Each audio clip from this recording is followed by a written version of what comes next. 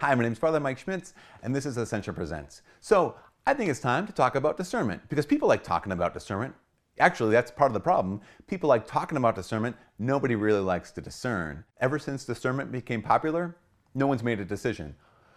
That's part of the problem. Here's two quick things. Here's what you might, if you're in a discernment position for your vocation or for whatever, two things to keep in mind for you today about discernment. Number one, discernment requires action. So a lot of people like to think about discernment. A lot of people like to talk about what God wants for my life. Those are things that are important. It's important to think about things, important to talk about those things, process them, to actually get counsel, to get advice. At some point though, you need to act. At some point we need to decide. At some point we need to move. Now, people are afraid of moving because they think, what if I take the wrong step? Well, A, trust in Jesus. Like if you take the wrong step, you know that there's a God, right? You know that there's God who loves you and is all-powerful, and this God who wants you to find your vocation. You know that He is on your side when it comes to you knowing your vocation. That's one of the reasons why a lot of discernment is not about jumping off of a cliff and saying, I'm going to trust God. It's taking one step and just simply saying, okay, I think that if I'm going to know any more, I need to investigate. I need to take action. As an example, again, I'm not saying that you have to okay, my discernment process is I need to break up with whoever I'm dating right now because take this massive leap into the darkness. If that's where you need to go because you know that's what you need to do, then yeah, there it is. But a lot of times it's this. Okay, here's what I know. Here's the data that I know right now.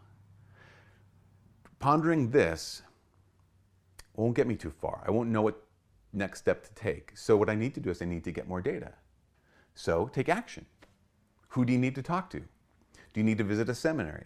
Do you need to visit a convent? Do you need to get off your butt, walk across the room and ask the girl out on a date? Because until you take action, you won't know more data. And until you know more data, you won't know what to do. Does that make sense? And so here's the thing.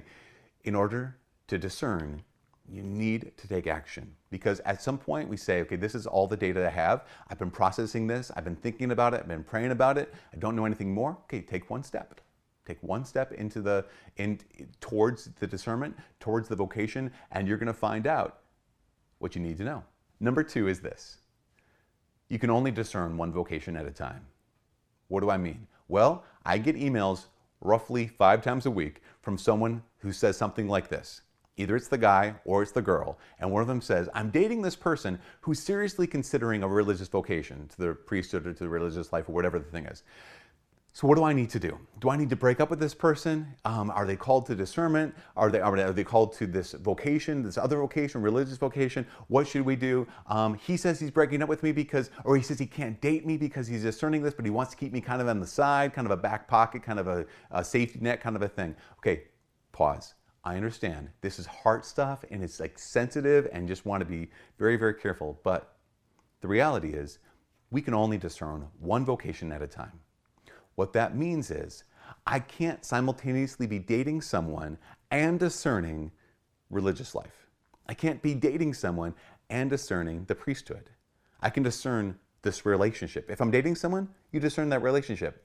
I can't be in the seminary and also discerning, well, maybe I should date that cute librarian here at the seminary library. I can't be in the convent and discerning, that boy back from high school, maybe I should discern whether I should, leave and date him. You can only discern one vocation at a time. And what I invite you to do is, if you're in a relationship, discern that relationship. Is this what God's calling you to? Should you pursue this or not? If you're in the seminary right now, don't also be discerning a potential romantic relationship. Discern the seminary. If you're in the religious life, in the convent, don't also discern, maybe God's calling me to some other thing. Discern this particular vocation. Discern where you're at. You can only discern one vocation at a time. If you're not in either of those, I'm not in a relationship, and I'm not in formation for anything. Okay, well, do you have an opportunity to discern either of those right now?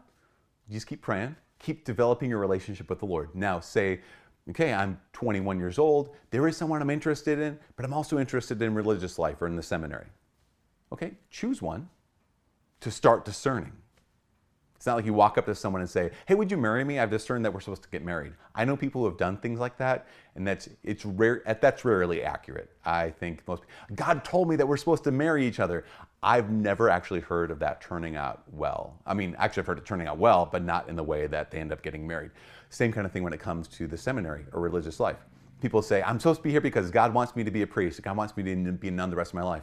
Well, that maybe, but I think the first step is God wants you to show up at the seminary. Why? Because discernment requires action. You can only discern one vocation at a time. So when you show up into that relationship, you say, hey, would you go out with me? They say no. All right, now I know.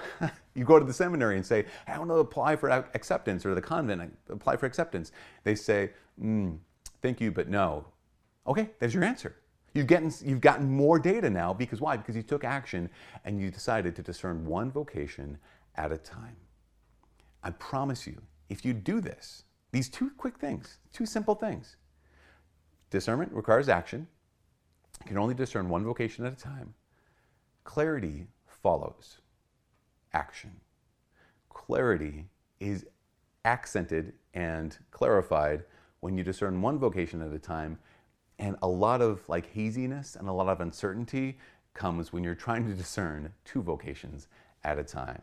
Stick with one. Take action. Be a saint. From all of us here at Discernment Presents, my name is Father Mike. God bless you.